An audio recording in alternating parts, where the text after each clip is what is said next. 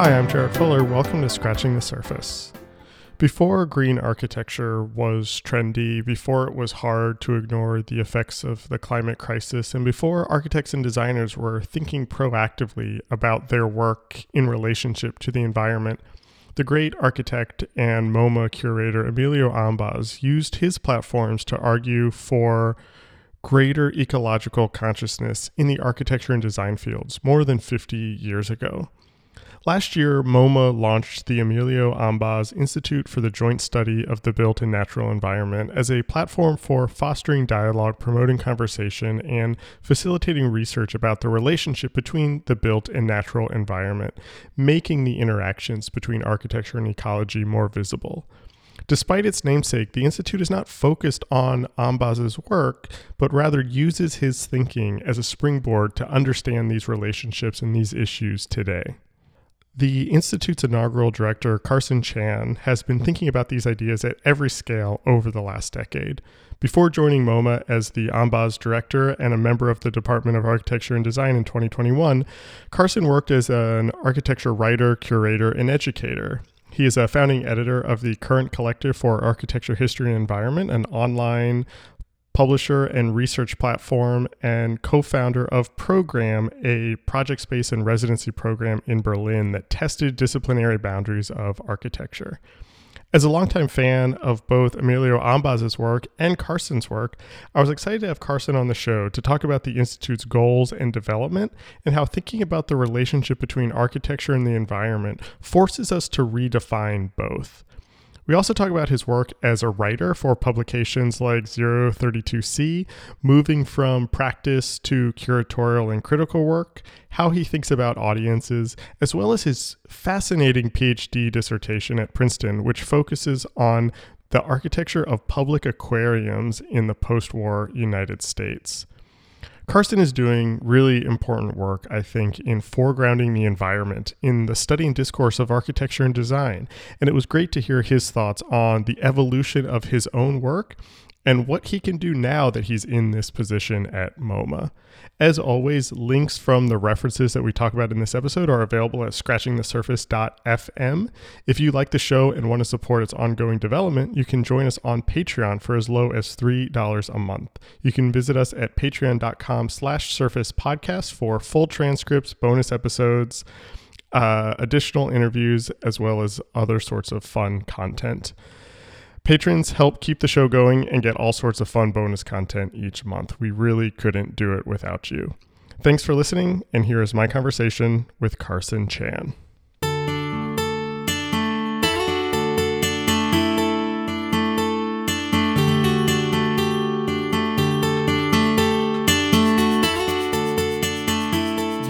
I guess it was last year at this time, became the director of the Emilio Ambas Institute for the Joint Study of the Built and Natural Environment. Was that the right? Is that the right name? Yeah, it's a mouthful. It's a mouthful. Yeah. We don't have an acronym. At MoMA, the Emilio Ambas Institute for the Joint Study of the Built and Natural Environment.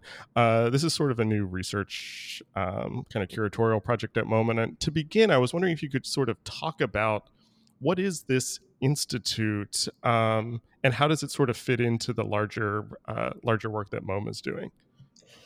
Well, I mean, what the institute is in many ways still to be defined. You know, as you said, it's only a year old, but you know, it's something. As you said, it's an institute that started at MoMA last year, and it's the brainchild basically of Emilio Ambas, who was a curator here at MoMA.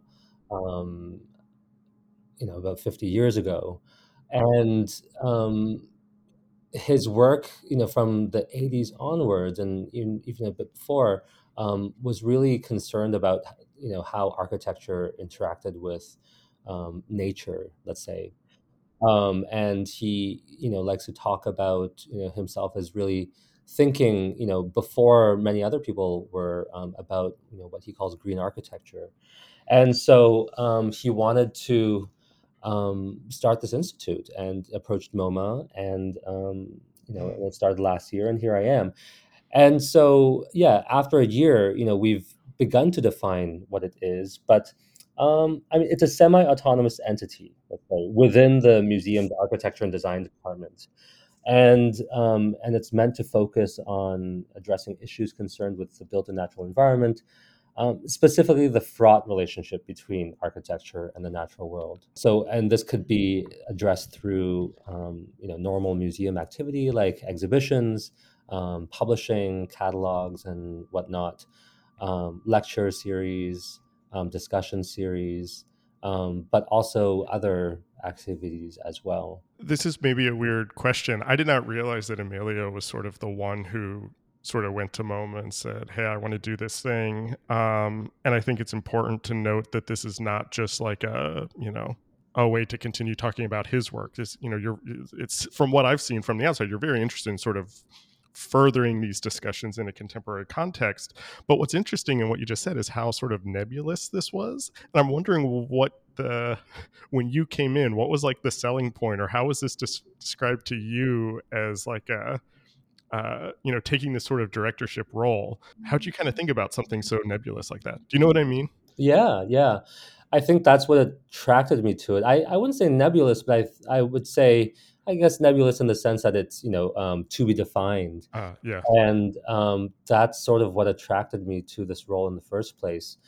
MoMA has, let's say, for the last 100 years, been quite a powerful platform in defining how we talk about architecture.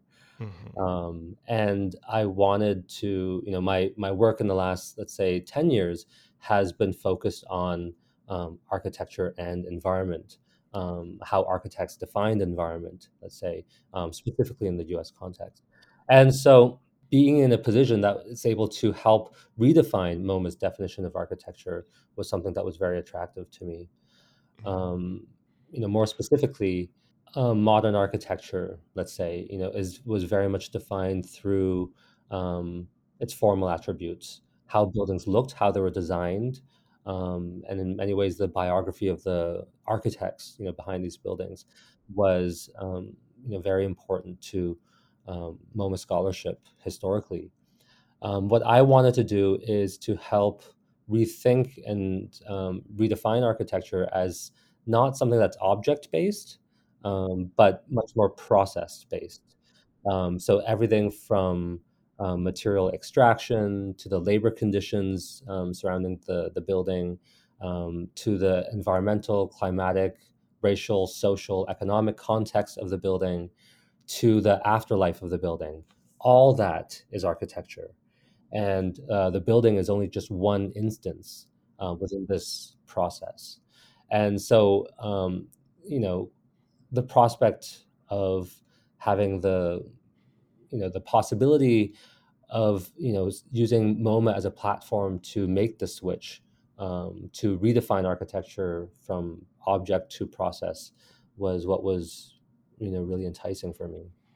Yeah, I love that. And I've heard you use that sort of description before about rethinking of architecture as a process instead of an object. And I'm wondering if you could sort of talk about that a little bit more in your output at the museum and your output sort of at the institute, sort of how you're thinking about that. And I think I'm probably oversimplifying this, but the object is easy to talk about and analyze in a museum, where you're showing things on stands and walls and sort of things like that. It's easy to sort of point and talk about those things. How do you make visible that process, or maybe instead of visible, how do you make legible that process? So you mentioned you're doing sort of lecture series and videos, but how do you sort of think about communicating all of those things in a space that historically has been so interested in objects? Yeah, I think, one thing to do is to redefine what we understand as legibility. Oh, I love that. So is, a drawing, a floor plan all that legible in the first place, actually, Right. and, for many people, for the majority of people, floor plans are not really that legible. Right. And even for architects, floor plans are mostly, Yeah. technical drawings. So the amount that they can, convey in terms of an idea behind the project is also limited, we can say. And so yeah, through video, through discussion, through other kinds of, let's say, time-based methods, I think we can get at a wider definition of architecture. I mean, maybe this connects to what I was doing before in Berlin. Um, I co-founded a project Right. space in Berlin called Program, and the idea with that project space, this is between 2006 and 2012, was really to define what is an architecture exhibition. So Mm-hmm. how do we communicate architecture? As you put it. Right. And in many ways, architecture exhibitions haven't really been that thought of, or that or Yeah. how Yeah. it has been under theorized. Let's say, when we go to an art exhibition, we see the actual art, and when Right. we go to an architecture exhibition, we often see representations of buildings. Right. And so the question really is, how do we exhibit architecture in general? Forget architecture as process, but how do we exhibit architecture in general?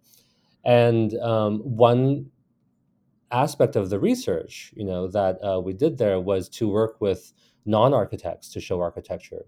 So we Mm. would approach a dancer, an artist, a musician, a filmmaker, and say, make an architecture exhibition, and then they would make a show.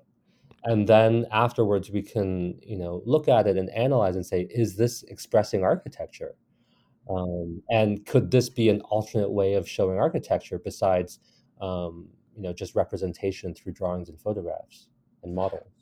That, I mean, I have so many questions about that, and I do want to talk about some of your non MoMA work in a second, but I want to connect that back to what you're doing now, because sort of concurrently with the Ambas Institute, you're also just a curator in their architecture and design department. And how do these ideas sort of, let me think how to ask this. Is your work focused on everything kind of being about the institute, or are you thinking about a lot of these ideas more broadly in the architecture and design department at MoMA? Yeah, it's a funny job. So I'm both an architect, sure, I'm both a curator in the architecture and design department and the director of the Ambas Institute. Right. And as the director of the Ambas Institute, part of the remit is to work with all the other curatorial departments in the museum, Mm, okay. and bring about environmentally themed or ecologically themed um, acquisitions or exhibitions in other departments as well. Um, and similarly, that's the work I would do Right. in the architecture department. Like, so all the shows that you're sort of producing, those are happening kind of simultaneously with the Ambas Institute and the department generally. You don't see those as two separate roles. There's a lot of overlap Yeah, there. no, Okay.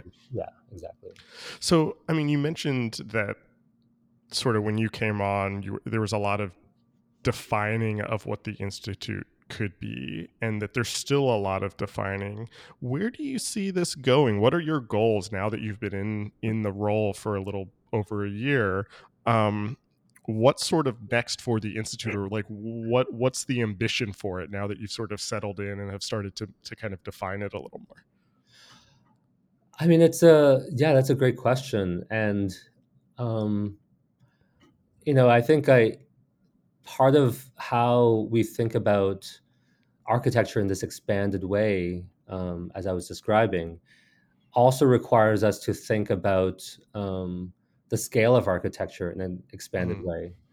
And so, what are the boundaries of a building if it continues to off gas for the next 20 years, or right. of the power that is used, energy that's used to heat and cool it, comes from hundreds of kilometers away.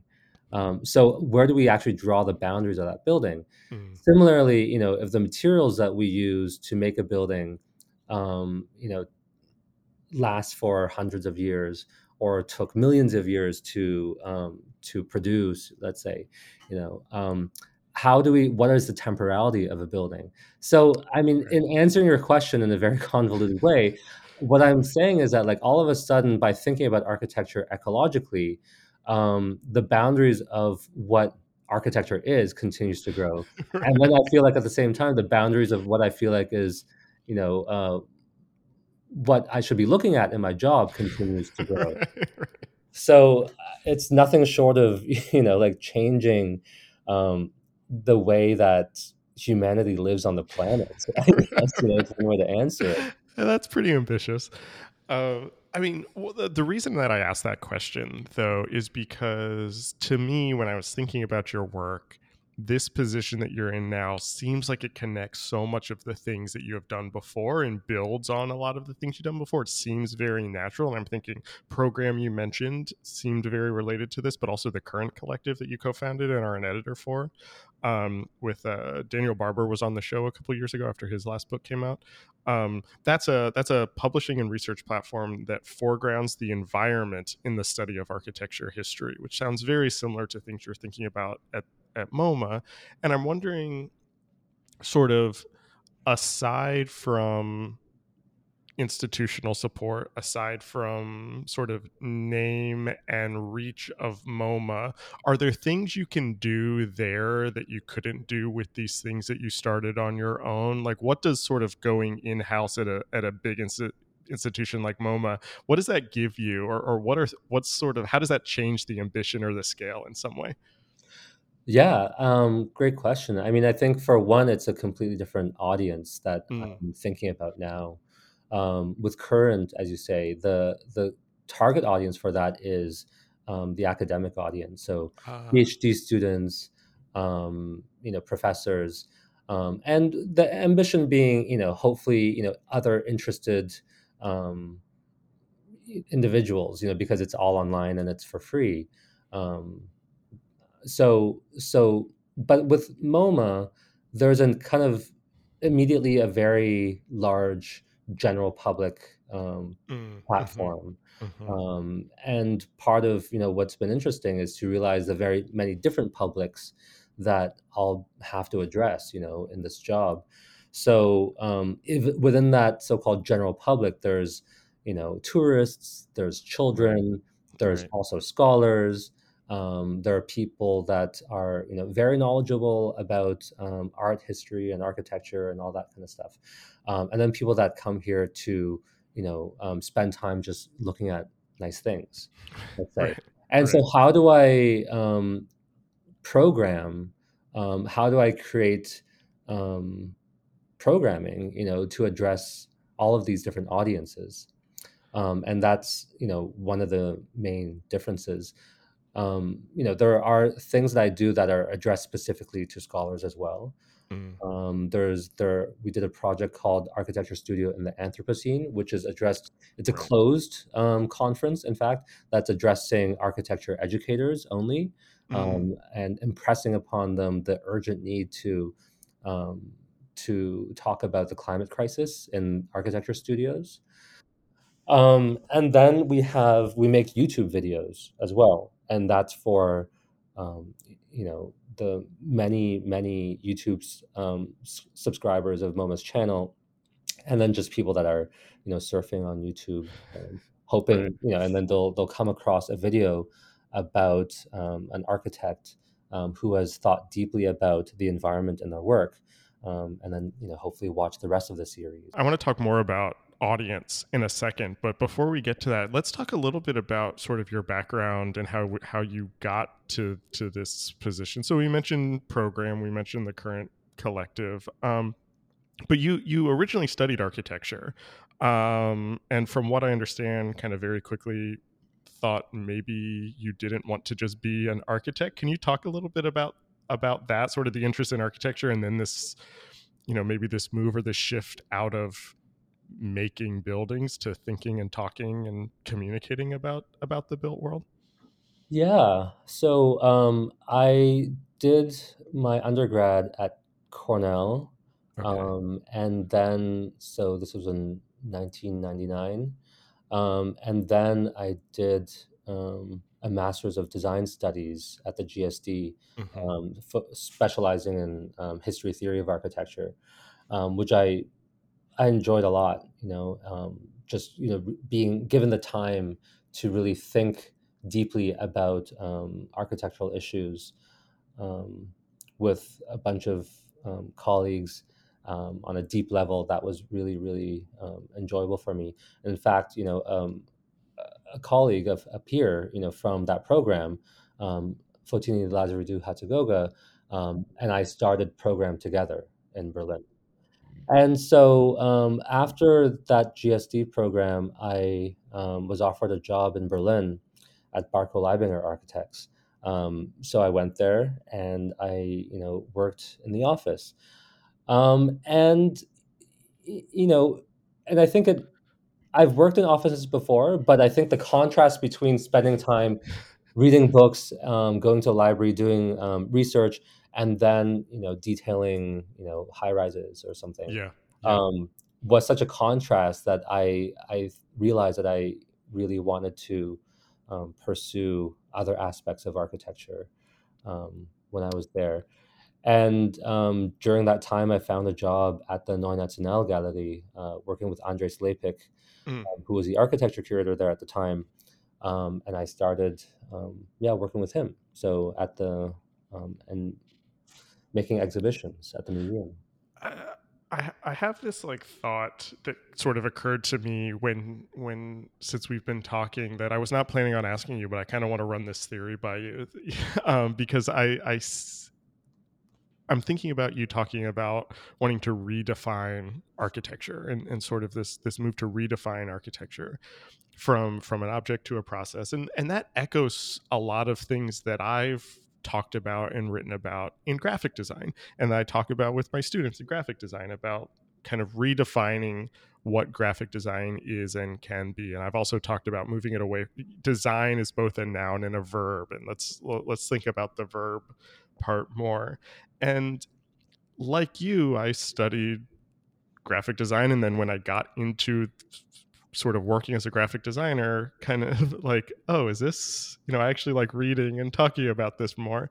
And it seems to me that people who sort of get into that position, they either leave it and they go do something else, or there's this sort of like move to like, well, let's expand it, let's redefine it, like how can I still make this work? And I don't say that egotistically of like, oh, we can change what architecture is, but I'm wondering if sort of that detailing high rises, did that have some influence on you and this work you're doing now, and kind of wanting to think more expansively? Do you know what I mean?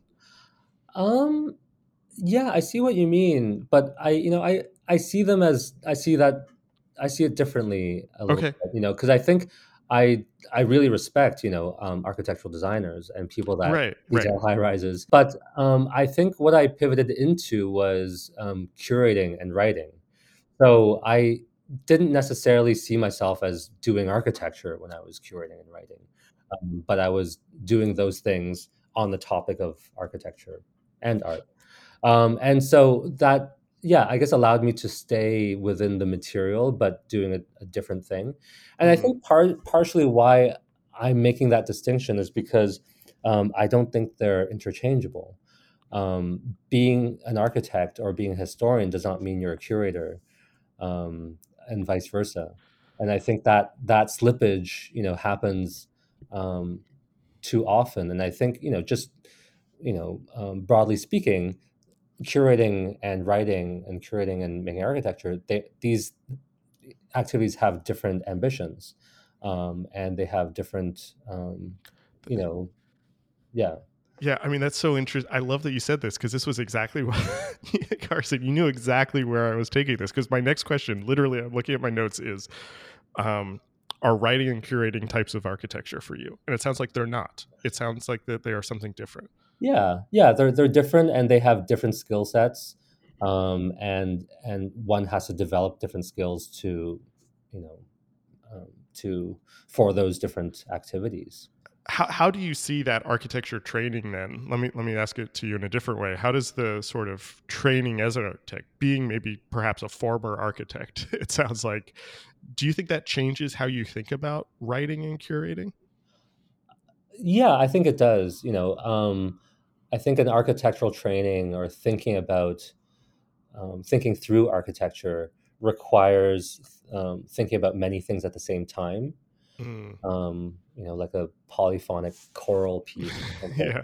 So, imagine if you're designing a building, you have to not only, design for the occupants, but also there might be, regulations or permitting, a lot of kind of, yeah, other aspects of that you have to keep in your mind at the same time. And I think Mhm. this kind of keeping many things in one's mind at the same time comes in handy for exhibition making, Right. which in many ways, I think about exhibition making as possibly not making architecture, but being able to test out architectural ideas in much quicker ways than making buildings. Oh, Um, interesting. yeah. So do you approach or do you view your writing work as different than curating, or how do writing and curating fit together for you? Well, they fit together in that they're both about communicating ideas, Mm. but done very differently. Yeah. So is that process differently? Like, is does one lead to the other? Yeah, for some people, maybe. Yeah, not for me so much. Oh, I guess, interesting. yeah, when I think through an exhibition, it's really, It is an exhibition. yeah, from the beginning, like how does one enter the space? What do you see? What Yeah. are the sight lines from one object to another? What are the adjacencies between objects? Um, what's the color of the space? What's the temperature of the space? All that. So the space itself, for me is what's interesting for an exhibition. Whereas a text, it's, I don't know. I guess you have to seduce people in a different way. So, I mean, maybe, when I studied writing in graduate school, like I said, I came from a graphic design background, and just by chance, my writing professor in graduate school was a former architect.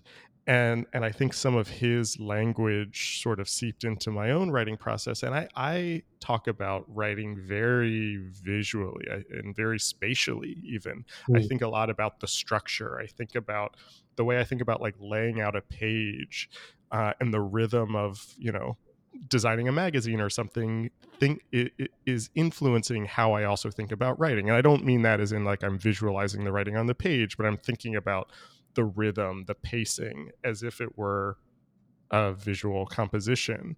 Um, and you're talking about that in curating, but it sounds like you don't think about or the sort of the spatial aspect of writing is not something that you're kind of thinking about. So yeah. how do you think about like making the argument in writing versus curating? And I'll tell you that I'm asking this question as somebody who writes a lot and is interested in curating but has not, and so I'm perhaps just Right, kind of like right. trying to figure out how to make those connections myself. Well, now that you're asking, I think, and I'm just like, thinking aloud here, Yeah, yeah, that yeah. maybe I'm approaching writing more like, an exhibition, Uh, in the sense that there are elements in there that I know will be in there somehow, but how one gets from one point A to point B, um, you know, doesn't need to be determined to begin with.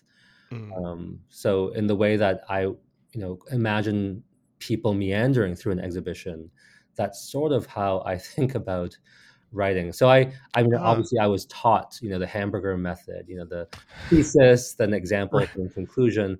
But I've been more interested in when I'm able to write in a much more, um, let's say, an evolution of ideas, one Yeah, thing yeah. connecting to another kind of way. So I don't know, maybe that would be an answer that I think about writing more as a kind of meandering through different ideas. And this is maybe a way to kind of come back to the question of audience. And you were earlier talking about just the different audiences at MoMA and sort of thinking about the tourist versus an architecture educator. And you've written for all sorts of publications. And I'm wondering how that, and you've curated for all sorts of different types of institutions too. How do you think about audience in the shaping of both the content itself and the structure? And I imagine that, you're writing for O32C, that audience is very different than a MoMA audience, which is very different than your Instagram project client, Climate Lockdown. How does audience or that sort of transfer of ideas change the shape and the tone of what you're communicating, or the tone of the idea.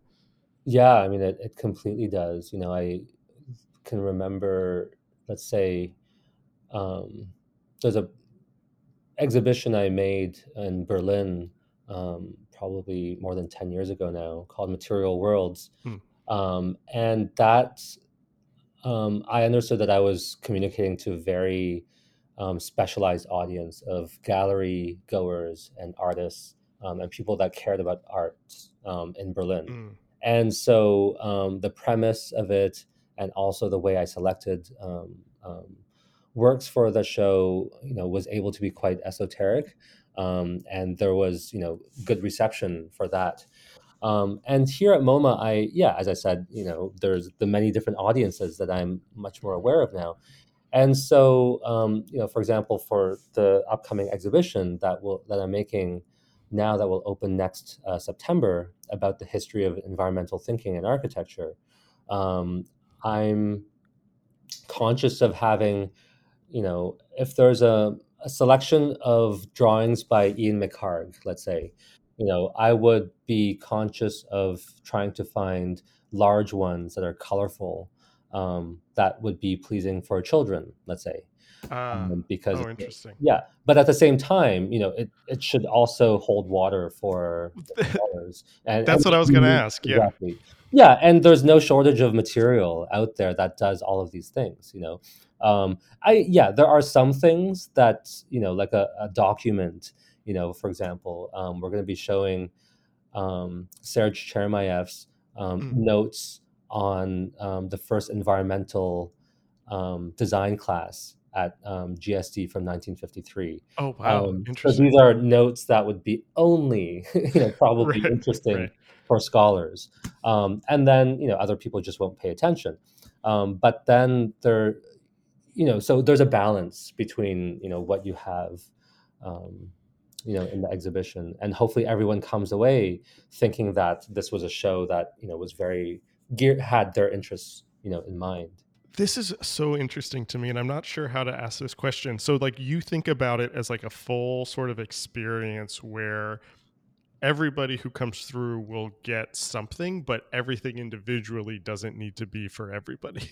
You know Absolutely. what I'm like. That's what I'm interested in, like this idea of the tourist who just walks through and the architecture educator who walks through, how they both get something. And it's not that the whole exhibition is communicating everything to both of those extremes, but there are ways to relate for both. So the architecture educator isn't walking through thinking like, oh, this is completely, simplified for, this is not for me.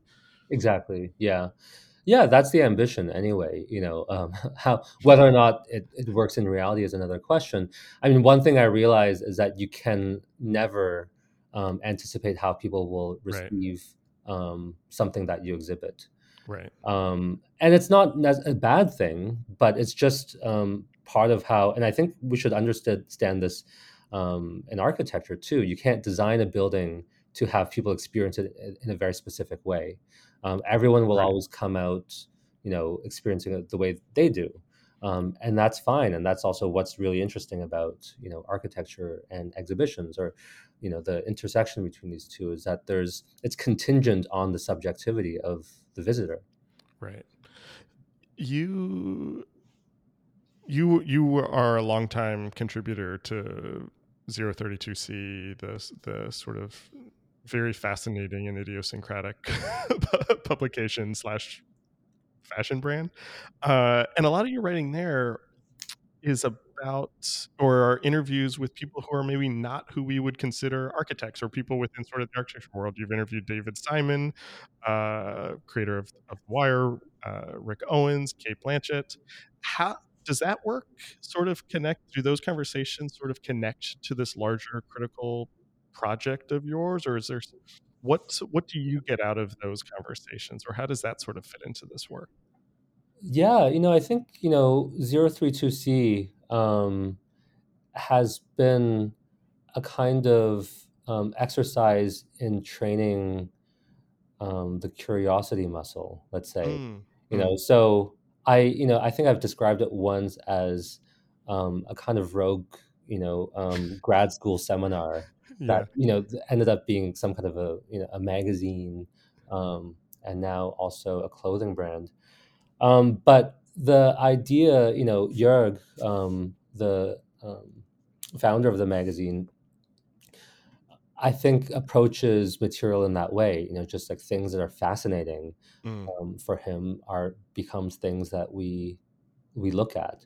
William Vollmann, novelist, who writes these really long research-based novels, 1,500 page things, mm. became something that Jörg was interested in. So I ended up reading a bunch of these and then interviewing the author.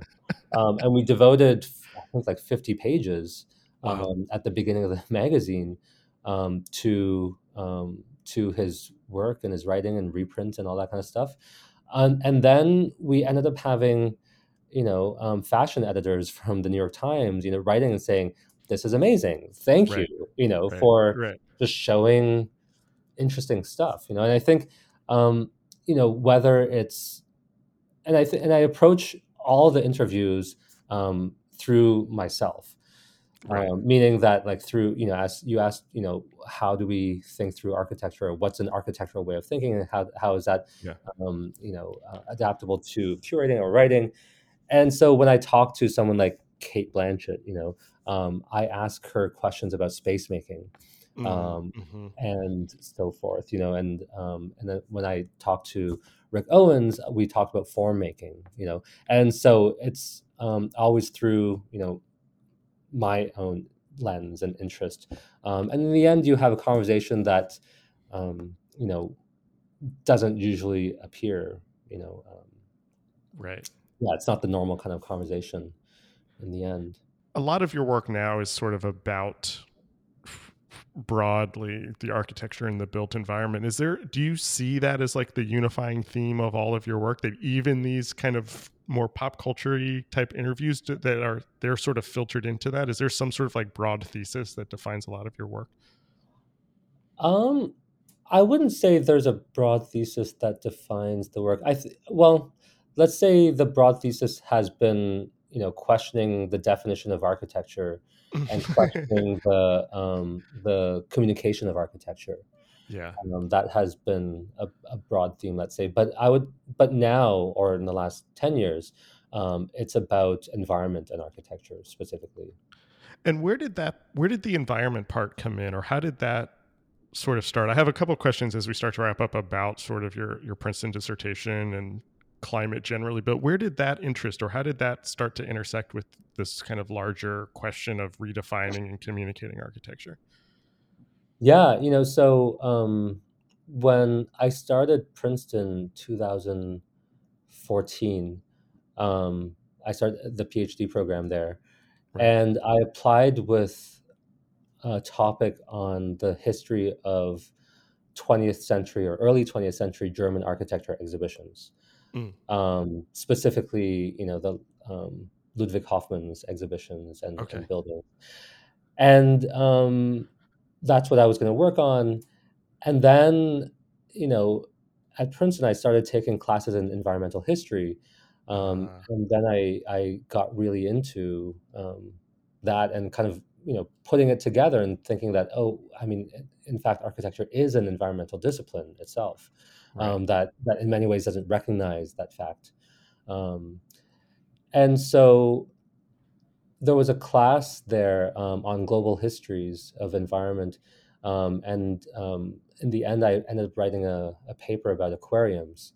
Right. I had visited a friend who moved to Atlanta, a friend Victoria Camblin, who was working as the chief editor of art papers at the time. And when I went to visit her, we went to the Georgia Aquarium, Mm, and it struck me as this kind of very strange kind of confabulation of things from around the world and different yeah. sectors and categories. It's founded by the owner of Home Depot, and it was built Uh, on land that's owned by Coca Cola. A lot of the fish from around the world were delivered there by FedEx because Home Depot has a relationship with them. Georgia Pacific is a huge funder, and they Okay. make toilet paper, for example. Oh, right. Right. And so all of these different corporate, international elements were visible in this exhibition of wildlife. And Yeah. this idea, the ambition of putting the ocean in a building, just kind of captured me as well. And so I ended up writing about that aquarium for that class, and then continue to develop it as my dissertation topic. Yeah, yeah. I wanted to sort of use the rest of our time to talk briefly about aquariums because and sort of your interest in them and your research around them because I'm fascinated by them also and had not and had my interest in them comes from the sort of exhibition quality of it, the design of them, also this sort of like faux reality that is created, this sort of human made naturalism. I love kind of seeing the seams of an aquarium or even like a zoo generally, sort of seeing where like the fake naturalism ends and you sort of are taken out of that a bit. Uh, why did the aquarium become such easy way for you to sort of talk about these interests for you, and what is it that we can sort of learn from aquariums about the relationship between architecture and the environment? Yeah, well, the aquarium is precisely the kind of combination between my interest in Yeah, exhibitions yeah, and interest in environment. They're exhibitions of the environment, right?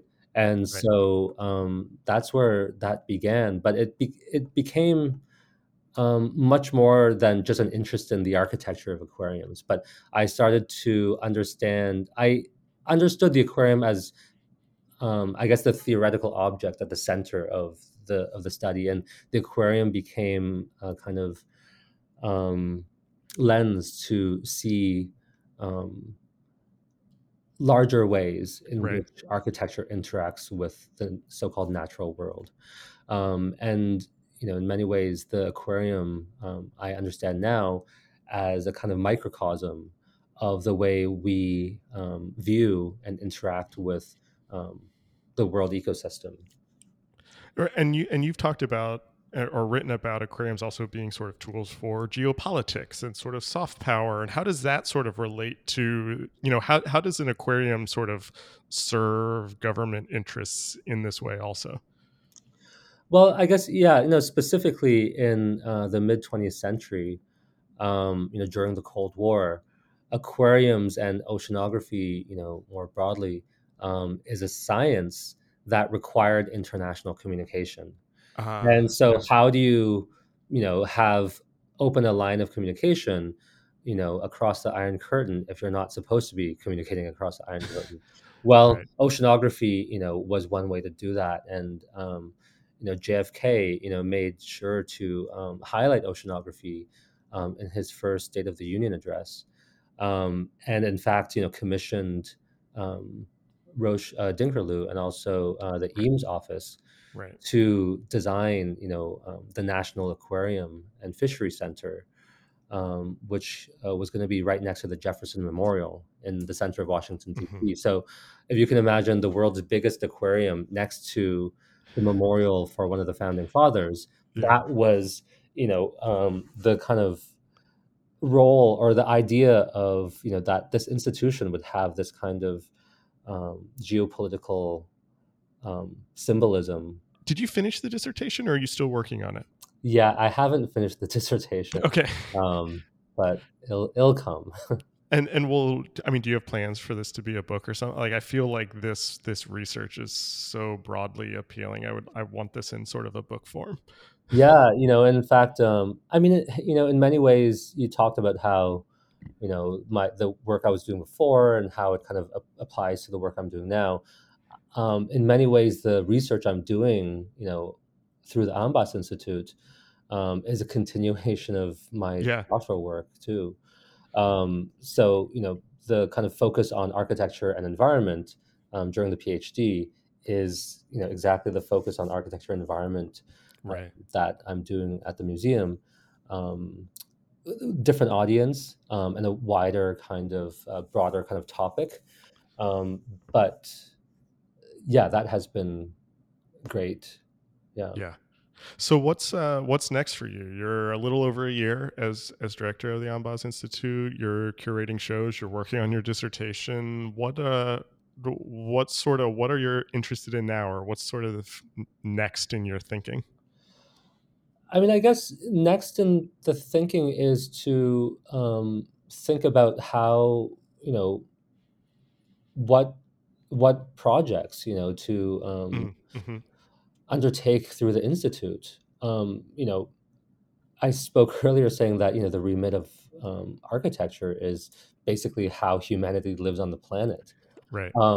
But there's also, realistically, there's also, what the museum can do and what the museum can't do. And so figuring that out, and seeing how I can maximize, um, the urgency of talking about climate through architecture at the museum is what I would want to do. Mhm. To impress upon people that it's not just an interesting intersection between architecture and environment, but in fact that the building sector and Right. architecture is Right. the biggest contributor of greenhouse gases in the world. It's 39-40% a year, and so the fact that we're not all talking about this all the time is a problem. Right. And my work and ambition is to get it to the point where this is how we start a conversation, Mm. not a kind of um, you know lead style, like slapping on a kind of, in the end of validation of some kind of project done, but it's an ongoing kind of process of trying to reconfigure the way we understand architecture as fundamentally an environmental question. It is ironic that you just talked about this being the beginning of a conversation and an ongoing conversation, but that's actually a really nice way to end this conversation. So I'm going to ask you the question that I use to end all of these. What are you reading right now? I'm reading a lot of writing by and about indigeneity. Um, well, I'm currently reading, the oral histories of the Yavapai people, and because for the last, let's say, from the 40s to the 90s, they were involved in trying to get something called the Orm Dam project overturned. And it's a dam in Arizona, close to Phoenix, just southeast of Phoenix, that would have flooded three-quarters of their property. And so, yeah, reading about the kind of um, the oral traditions around that has been really generative for me. You know, where to start? But part of thinking about this exhibition that for next year is to think about the origins and the reasons for what I'm calling environmental architecture in the first place, especially in the U.S. And in many ways, one can trace it back to, of course, industrialization, the need to address pollution and all that. But then, where does that come from, and um, how does that come to be? And then there's, of course, the question of colonization, and then the eradication of the very people who have the knowledge of how to build ecologically in the first place. And so kind of going backwards and thinking, well, how do we, um, yeah, yeah, understand this context, the U.S. context, and environmental thinking, ecological thinking. What are the roots of that? So that's sort of what I'm reading right now. I really enjoyed this conversation, Carson. Thanks for being on the show, and congratulations on the job and all the work that you're doing right now. Yeah, thanks for having me. This episode was recorded on December 5th, 2022. Our theme music is by Amy Borgasani. We're on Twitter and Instagram at Surface Podcast. You can support the show on Patreon and find previous episodes wherever you get your podcasts and at scratchingthesurface.fm. Thanks for listening.